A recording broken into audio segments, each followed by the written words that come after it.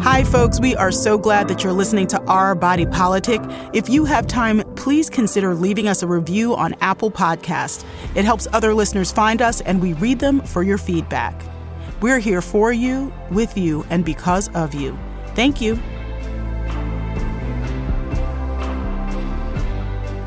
This is Our Body Politic. I'm Farai Chideya.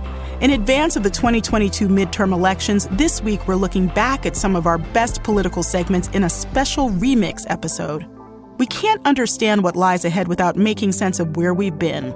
For the past 2 years, Our Body Politic has been chronicling American democracy in an era of uncertainty and sometimes peril. I was trapped in the gallery on January 6th. I had just had a knee operation, so I couldn't even walk. And 15 feet away from me, and many other members that were there, the insurrectionists were pounding on the door to get in. In this case, it's necessary to save lives, meaning keep people from dying, but also keep people from being infected, keep people from getting long COVID.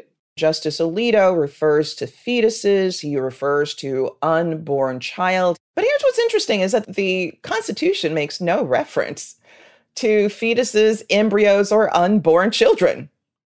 That was U.S. Representative Pramila Jayapal of Washington, molecular biologist and science educator Dr. Raven Baxter, and UC Irvine's Chancellor's Professor Michelle Goodwin.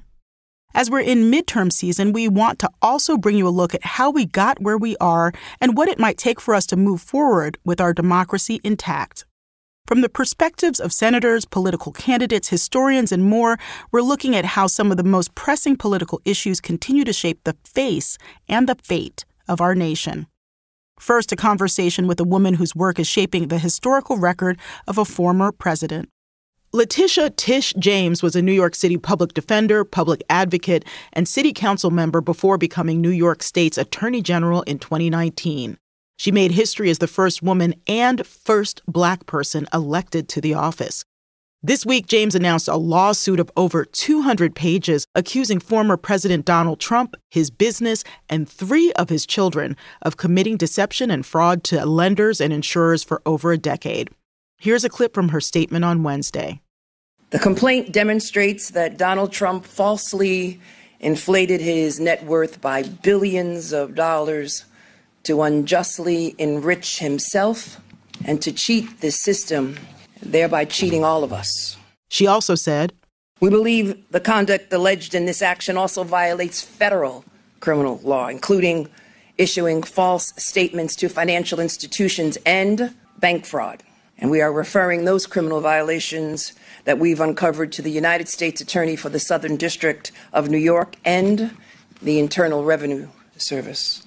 After a 3-year civil investigation, this lawsuit is seeking financial penalties and also to ban the Trump family members cited from doing any future business in the state of New York. Now we revisit my previous conversation with Attorney General James, recorded at the very tail end of Trump's presidency. Welcome, Attorney General James. Thank you for having me. I really appreciate it. So you are obviously a New York State official, not a federal official. So how, if at all, do the recent events on Capitol Hill affect what you're doing? Is it, speeding things up or pressure, or is it just the same as usual? It's unfortunate that we all witnessed an attempted coup, an attack on our democracy, and the president and his associates who have questioned the legitimacy of this election have blood on their hands. These wild conspiracy theories that led to these acts of terror and sedition. It was an attempt to basically destroy our democratic republic. And so all of those who are responsible should be held accountable. And, I've called on the Justice Department to begin an investigation into the attempted insurrection, attempted coup, and to hold all of those responsible for their roles in fanning the flames that led to this failed coup. We are working with justice to identify those individuals who breached the Capitol. And we will do all that we can to identify those individuals and to send the message that it will not happen again. And it certainly will not be tolerated in the state capitol in Albany. And tell us a little bit about the values you hold dear. You've talked about how your work is rooted in your values. What are those values? Freedom, opportunity for all, equal application of justice, and a sense and a fair and equal administration of justice. For me, it's really all about simple justice, sweet, simple justice for all of us, regardless of your station in life, your position, how much wealth you have. We should all be treated equally and fairly, consistent with the 14th Amendment of our Constitution. And how did you become the person you are now? You go by Tish, I understand. And how did little Tish become big Tish? And who were you as a kid? How does it affect who you are now? We love asking these questions. We've asked it several times of powerful women who we have on the show. I come from humble beginnings. I know what struggle is all about. I've tasted the pain of discrimination and racism. And I know what it's like to struggle each and every day. And so I'm reminded of that each and every day as I walk the streets of my community, as I worship with members of my church, as I see the pain and struggle of so many individuals in this city and in this state and in this country. I can relate to them. And so it's important that we have individuals of government who look different, who understand what it's like to struggle, to suffer, and that we just not have a government which reflects those who were born with golden spoons in their mouths. Yeah, I mean, right now I'm living in Maryland to be closer to family because that's what pandemic sometimes does to us. But I have lived in New York most of my adult life, and I generally live in Crown Heights, Brooklyn. And I was saying to a friend that just getting up to go to work in the morning, back when we left the house to commute, was painful to me sometimes because I would see so many hardworking people struggling, and then also see a gentleman who sleeps in a doorway near the train. And he went to high school with one of my neighbors and is severely mentally ill. And that's where he sleeps, in the same doorway every day on a pile of blankets. And every day to wake up and leave the house, I had to prepare myself to see the suffering. And I didn't want to pretend it wasn't there. So every day I kind of, just faced the reality. Why is New York City and so much of America a place with such extremes of wealth and poverty? And how does that relate to application of the law, do you think? So a lot of the policies in the city and in the state are intentional. And so oftentimes you see the result of the disparate treatment of those who have been invisible for far too long. The question is, why is that young man who obviously was homeless, why is he sleeping in the subway or in the alley? We've closed homeless beds. We don't have enough hospital beds. We don't have enough treatment beds. Our priorities, unfortunately, really don't reflect the felt needs of New Yorkers and/or Americans. And that's why we have an opportunity as a result of this pandemic, because it has laid bare the racial disparities. It has laid bare the racial defaults. We have an opportunity to reimagine government, invest in the needs of individuals who are struggling under the weight of poverty, those who are struggling with addiction and homelessness, the feminization of poverty, and the list goes on and on and on, suffering from food insecurity. We have an opportunity to address that. We have an opportunity to use all of the wealth of the greatest nation on earth to address the needs of Americans and New Yorkers who are hurting right now. We've witnessed it all. We've seen it all. And so when we come out of this on the other side of the mountain, it's important that we just not return to normal. Mm. It's important that we restructure government. And you've been working on guidance for evictions. Tell us a little bit about that. Well, there's a moratorium on evictions in certain instances. People are having a difficult time making ends meet, paying their rent, putting food on the table, etc. And so it was important that we impose this moratorium. And so we worked with the governor's office, the Office of Court Administration, not only with regards to tenants, but those who are having a difficult time paying their mortgages as well.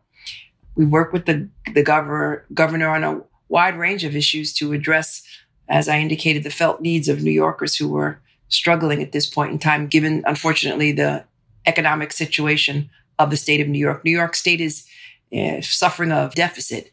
New York City is facing a deficit. And so in the coming weeks and months, the city and the state in various localities all across the state will be, adopting austere budgets. But now that, we have a president who is a sympathetic president, an empathetic president, and a wonderful vice president who shares his values, we could issue stimulus checks to the tune of $2,000, hopefully $2,000. We can pass an infrastructure bill to put people back to work. We can talk about our environment. We can talk about reproductive rights and respecting the rights of women. We can defend the Affordable Care Act. We can protect our immigrants. Mm-hmm. Those are the priorities. Those are the values that I hold. And I look forward to working with the Biden administration to make this a more perfect union. I only have one more question, and that is, what do you do to fill your well? You've mentioned that you go to church. Just give us an example of one other thing, whatever it is, that allows you to keep doing this work. I walk a lot in my neighborhood. I talk to children. I talk to senior citizens. I laugh a lot. And I'm in my home and I dance with complete abandon. Yes, dance like no one's looking. Exactly. Yeah. Well, you certainly have a lot on your plate, and we're very grateful that you made time. Thank you, New York Attorney General James. Thank you so much. Thank you. That was Letitia James, Attorney General for the state of New York. Coming up next, scholar Geraldo Cadava breaks down the history of Hispanic Republicans. Plus, revisiting our conversations with U.S. Senator Mazie Hirono of Hawaii and Wes Moore, current Democratic nominee for governor of Maryland. That's on Our Body Politic.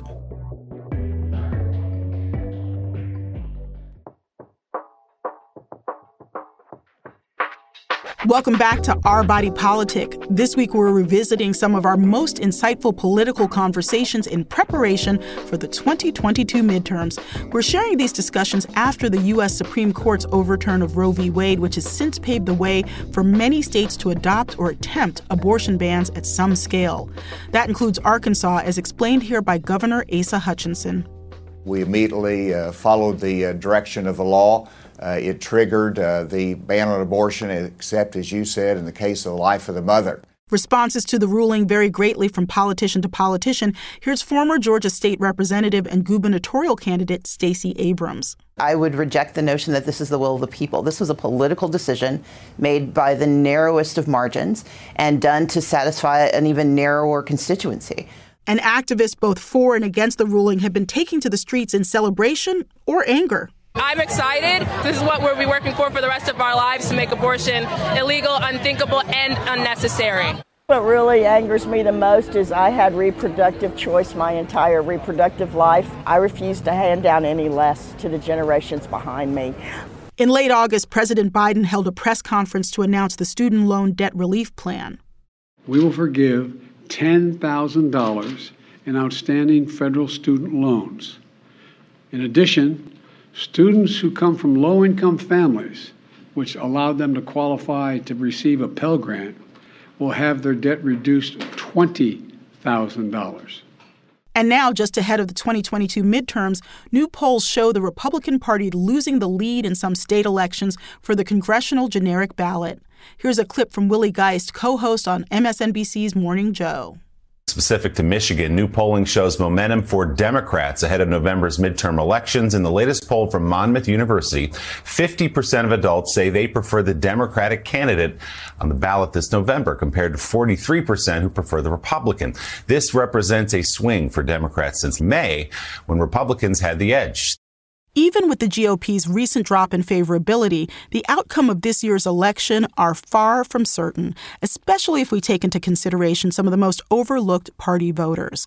Our next guest, Geraldo Cadava, is an associate professor of history and Latina and Latino studies at Northwestern University. His latest book, The Hispanic Republican, The Shaping of an American Political Identity from Nixon to Trump, discusses why many Latino voters identify with a party whose policies may seem less inclusive. Cadava says that in every election since 1972, about a third of Hispanic voters have voted for Republican candidates. More Cuban Americans have voted for Republicans than members of other Latino groups. In recent years, I think Venezuelans have gotten a lot of attention as well. In this most recent election, Colombian Americans voted for Trump at greater rates than others. But I wouldn't want to say that only Cubans, Venezuelans, Colombians have been loyal Republicans. The truth is, Mexican Americans, Puerto Ricans have also voted for Republicans in significant numbers, also for the past 40 or 50 years. And it's been for a range of reasons, including religious freedom, and that's not just the politics of abortion, but also religious liberties and the inclusion of prayer in schools and the general blurring of religious and public life. Also, a kind of pro-capitalist outlook and anti-socialism. And these have been issues not just in this election, but really for the past 40 or 50 years as well. Part of the GOP's recruitment of Latino voters, of course, involves race and race relations. Cadava says he often hears Hispanic Republicans talk about their Spanish identity.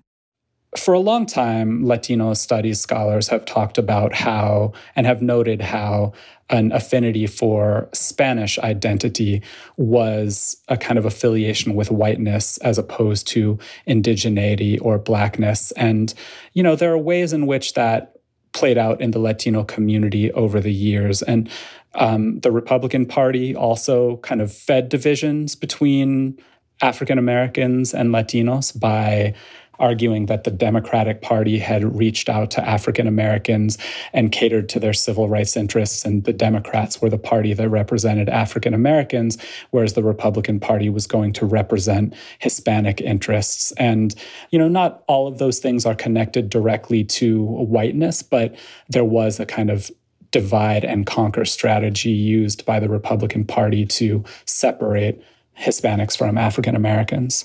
In the last general election, that's November 2020, Latinos helped deliver wins for Joe Biden and Kamala Harris in states like Arizona, Wisconsin, and Michigan. But that's not the whole story. The greater surprise, I think, this time was that Donald Trump also won a greater number of votes in 2020 compared to 2016. Not just a greater number, but also a greater percentage. As to why Trump improved his performance, not only in South Florida, but also South Texas, and then even states where he didn't make a great effort, or counties where he didn't make a great effort, like New York and the Bronx, and where Chicago is, and where Los Angeles is. I think there are a lot of theories, and we don't really know, but I think that's what we're going to have to explore.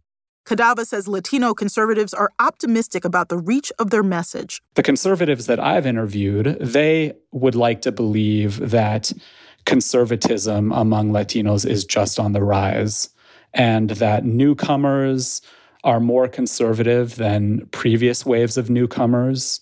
And they would like to believe that Democrats just fundamentally misunderstand the motivations and ambitions of recent immigrants. And they say that Latino immigrants don't want to be, or Latin American immigrants, I should say, don't want to be kind of lumped in together with all other Latinos as an American minority group. Other theories have to do with how Latinos were kind of alienated by the quote unquote radical left and the identity politics of Democrats, and the idea that Latinos only care about immigration, and Democrats didn't make much of an effort to reach out to them early on in the election cycle. So another theory of how Trump did better is that Democrats themselves didn't really engage or reach out to them early enough.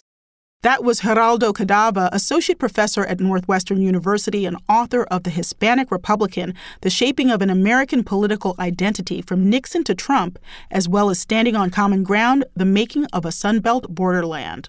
You're listening to Our Body Politic. I'm Farai Chideya. This week, we're revisiting some of our most illuminating political conversations over the past 2 years.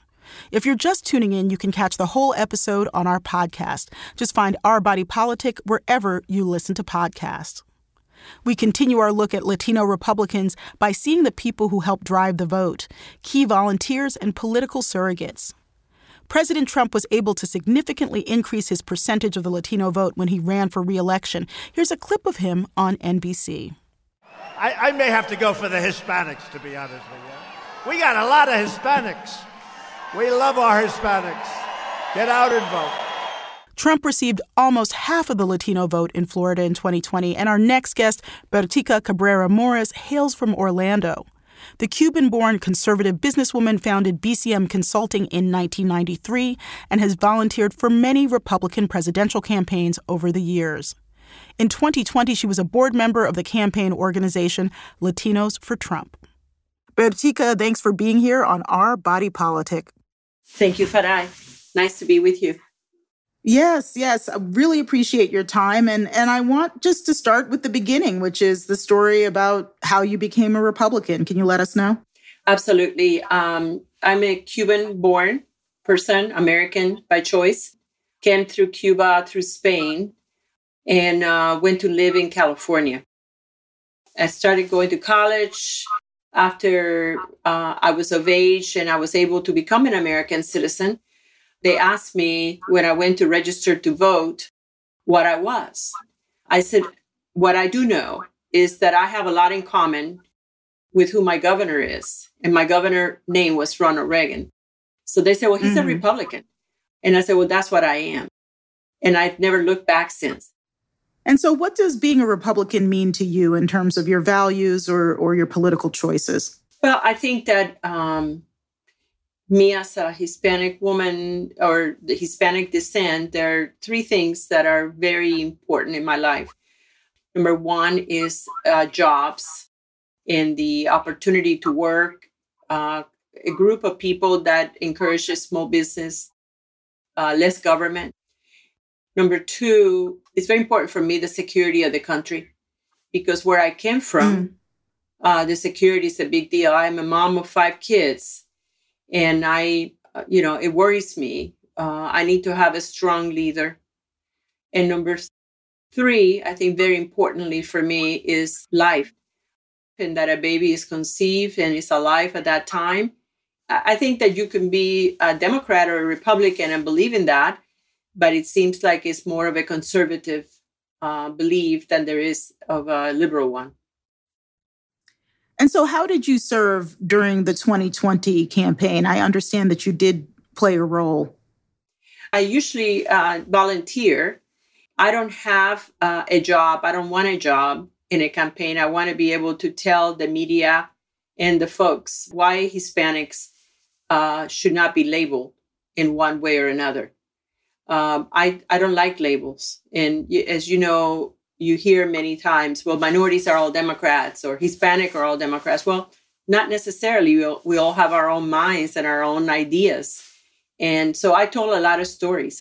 So why do you think some people at least, are so confused that Latinos are not in one party? And where do you see opportunities? More importantly, where do you see opportunities for the GOP to retain Latino voters, Hispanic voters, or even gain in the next presidential election?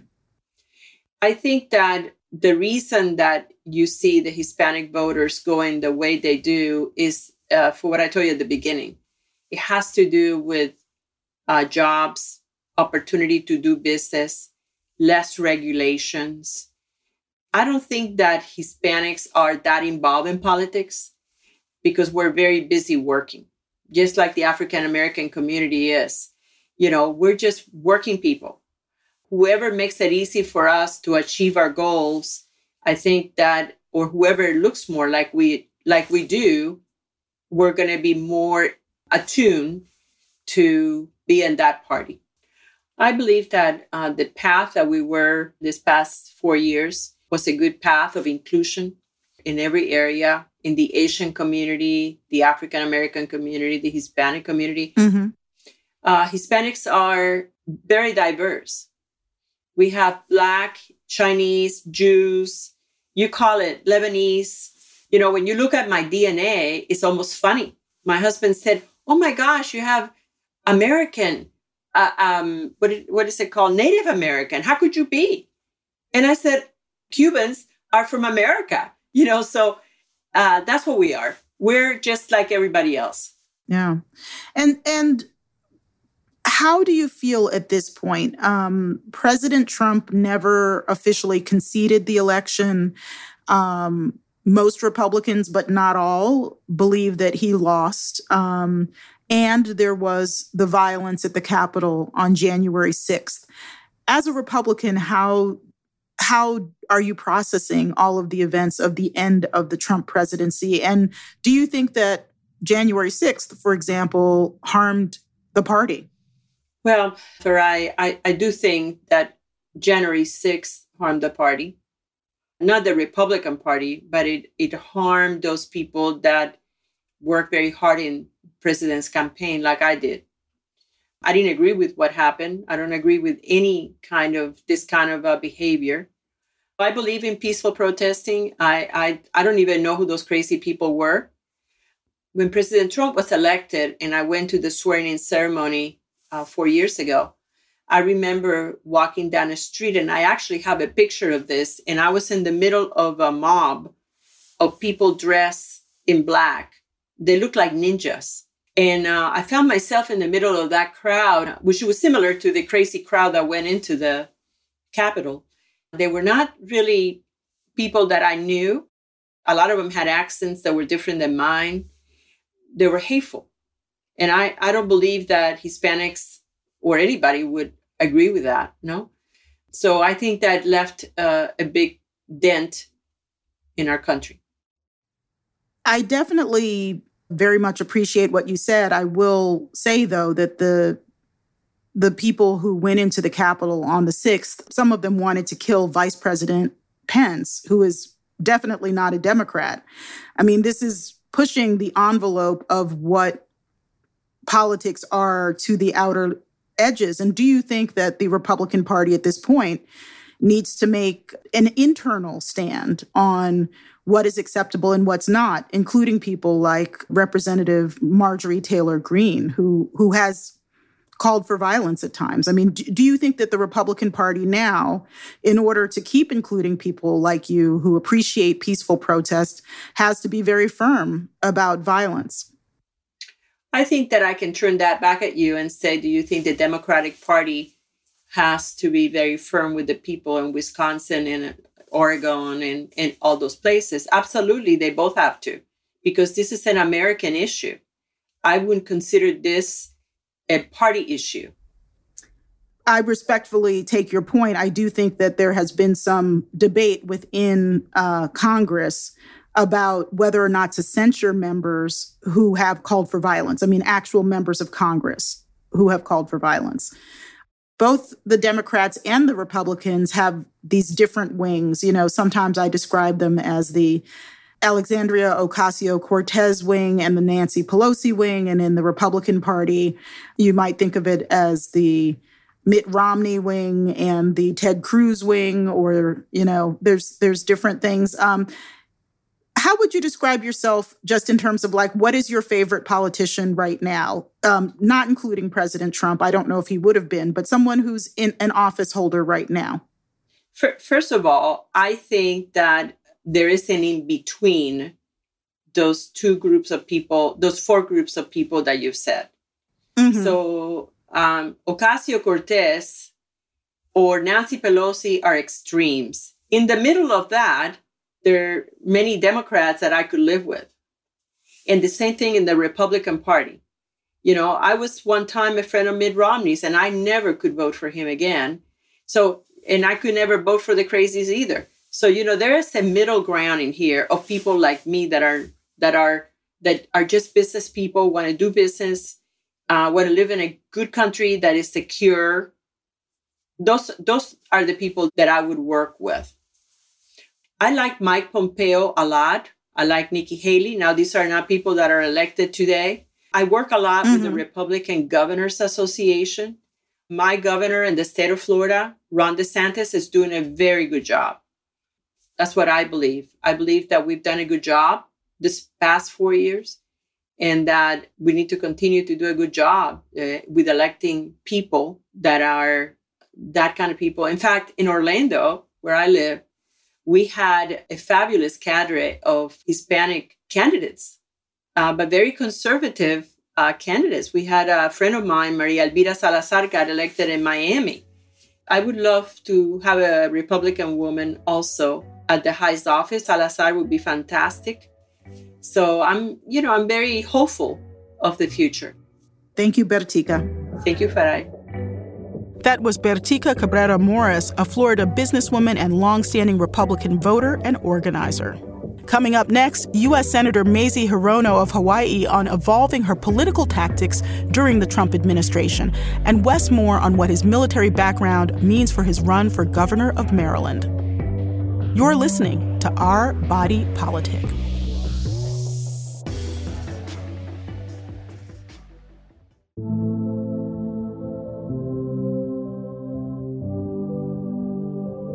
Welcome back to Our Body Politic.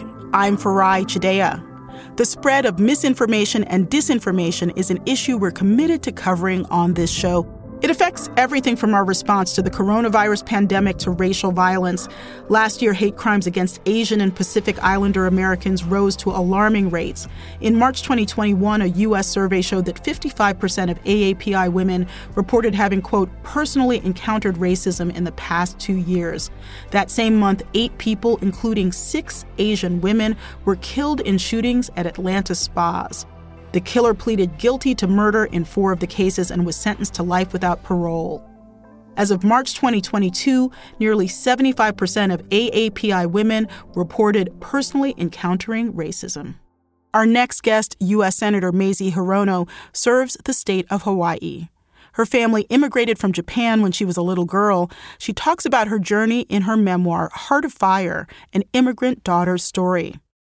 In 2021, in a rare bipartisan vote, Senator Hirono's bill to address hate crimes against Asian and Pacific Islander Americans passed in the Senate and was signed into law. Welcome, Senator Hirono. It's good to be with you, Farai. Let's start with your origin story. Like any superhero, you have one, and it's a tough one. Tell us about your early childhood and also what your mother was going through at the time. I was born in a prefecture in Japan, and at the age of 3, I went to live with my grandparents because I had an injury and my mother wanted me to get the care necessary. In the meantime, my mother endured an abusive marriage to my father, who I did not get to know really, and his family treated her like a slave. So at one point, she finally decided she had to get far, far away. And she brought me and my older brother to Hawaii. We had very little. In fact, we had nothing. We had 1 suitcase. And my mother started off with the 2 older kids, me and my brother, who could go to school. And sadly, having to leave my younger brother in Japan in the care of my maternal grandparents. But he was 3 years old and too young to go to school. And there'd be nobody in this country to take care of him while mom worked. So very, very humble beginnings.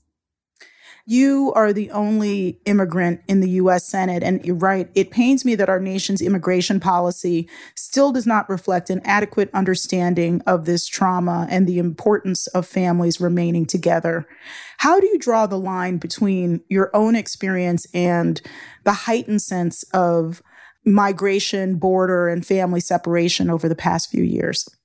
As I mentioned, my mother had to leave my younger brother behind. That trauma of being separated from his mother stayed with him for the rest of his life. So, of course, when the president, the former guy, instituted his separation policy and literally wrenching thousands and thousands of children from the arms of the mothers and fathers, it brought it home to me that the harm that was being caused by our nation's policy and that it would be devastating to these children for a long, long time.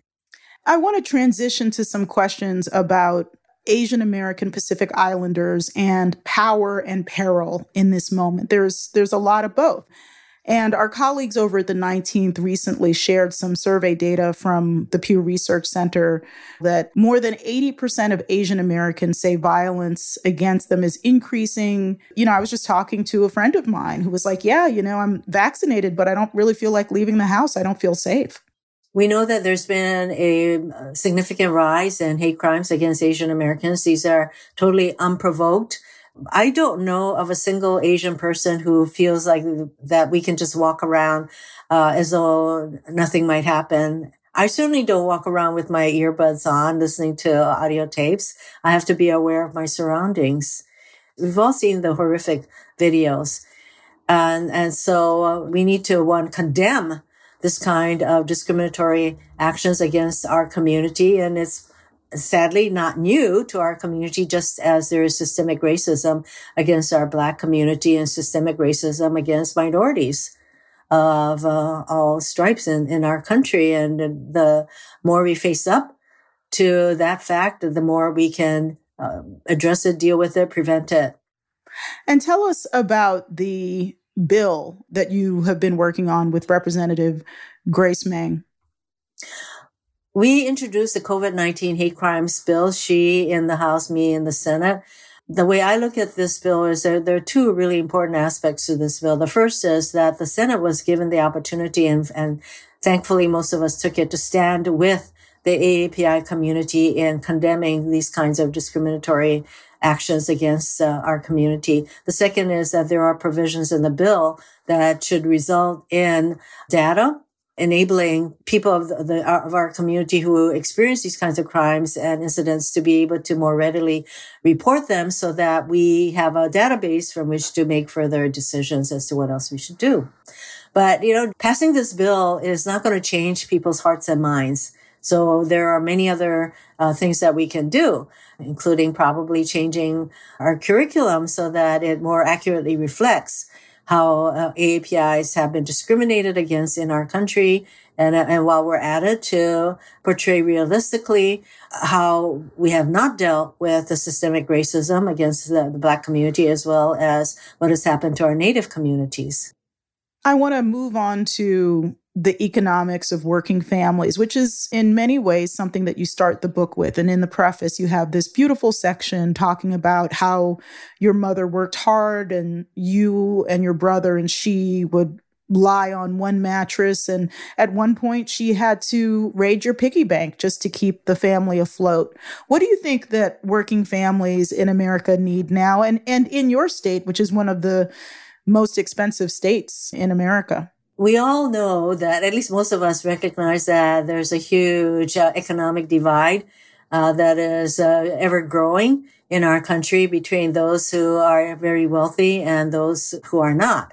The American Family Plan that will provide childcare and family leave, those are all important parts of enabling our working families and individuals to have the kind of opportunities that they ought to have in our country.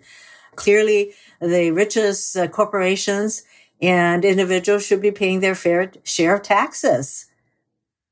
Do you think that the plans that President Joe Biden and the Democrats have to change the tax code will, in fact, proceed in this very stratified political environment?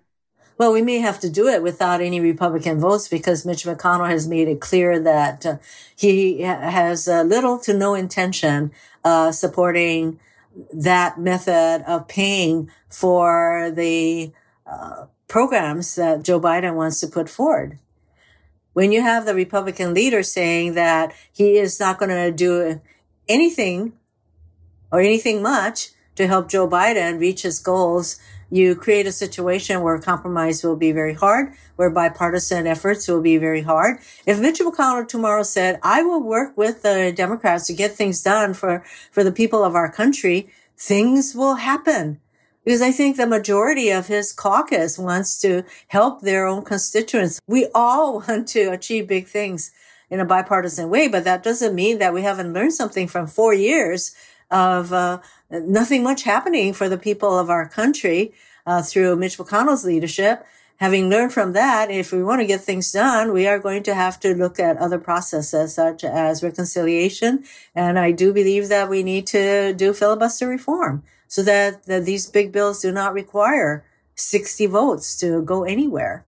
That was U.S. Senator Mazie Hirono of Hawaii and author of Heart of Fire, An Immigrant Daughter's Story.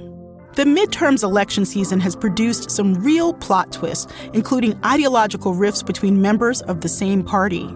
Last year, we spoke to Wes Moore, who at the time was a candidate in the Democratic primary for governor of Maryland. He's now the Democratic candidate in the general election, running against Trump-endorsed Republican candidate Dan Cox. Both Moore and Cox are vying to replace centrist Republican Governor Larry Hogan. Some of the biggest fireworks in this race have been between outgoing Governor Hogan and GOP candidate Cox, who Hogan has called a nut and a QAnon whack job with no chance whatsoever. And in an interview with WGMD Radio on the Eastern Shore of Maryland, Governor Hogan also said of Cox, he wanted to hang my friend, Mike Pence, and took 3 busloads of people to the Capitol. It's all part of the arc of history we cover here on Our Body Politic and a case study about how parties are positioning themselves in the 2022 midterms. Wes Moore, who grew up in the Bronx and Baltimore, is looking to make his mark on the state of Maryland. He's held a lot of roles: CEO of an anti-poverty foundation, founder of a higher education company, author, and U.S. Army officer. Last year, he joined me to talk about a range of topics, including how his family faced extremism in the U.S. over generations and how his wide-ranging background informs his run for office. Now we revisit an interview from September 2021 with Maryland gubernatorial candidate Wes Moore.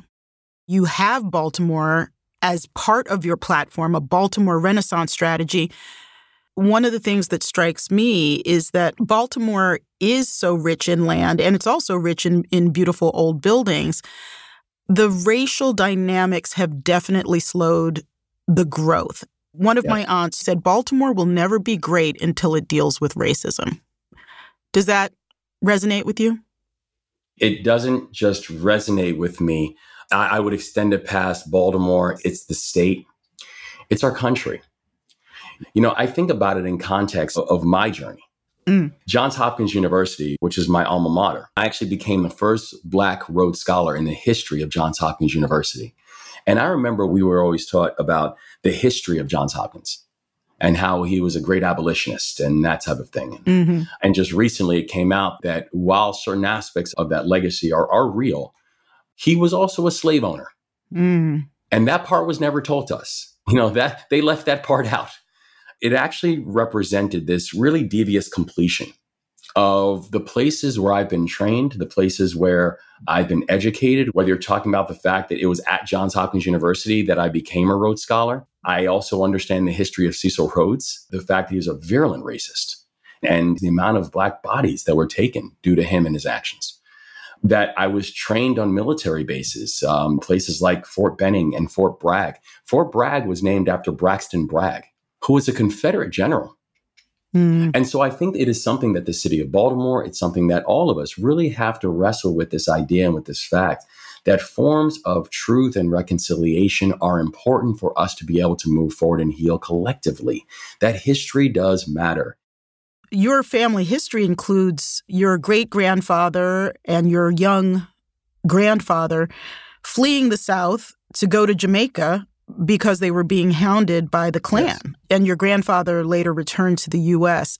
That's an extraordinary story. What does it do to you to hold that story? What does it inspire in you? It's one of the most empowering stories that I lean on every single day for. I mean, my great-grandfather was a minister and a very vocal minister. And he got vocal to the point that you're right. I mean, literally the Ku Klux Klan ran my family out of this country. And my great-grandfather and my family said, we'll never go back there. We'll never go back to this country, with the exception of my grandfather. And so when he came back to the United States, he went to school at Lincoln University and HBCU in Pennsylvania. He became the first Black minister in the history of the Dutch Reformed Church, and he followed in his father's footsteps. And what was amazing, Fry, is that when he became the first Black minister of literally a church that was the official church of apartheid South Africa, it wasn't like it was met roundly with applause. The same threats that his father got, he was now getting. And he stayed.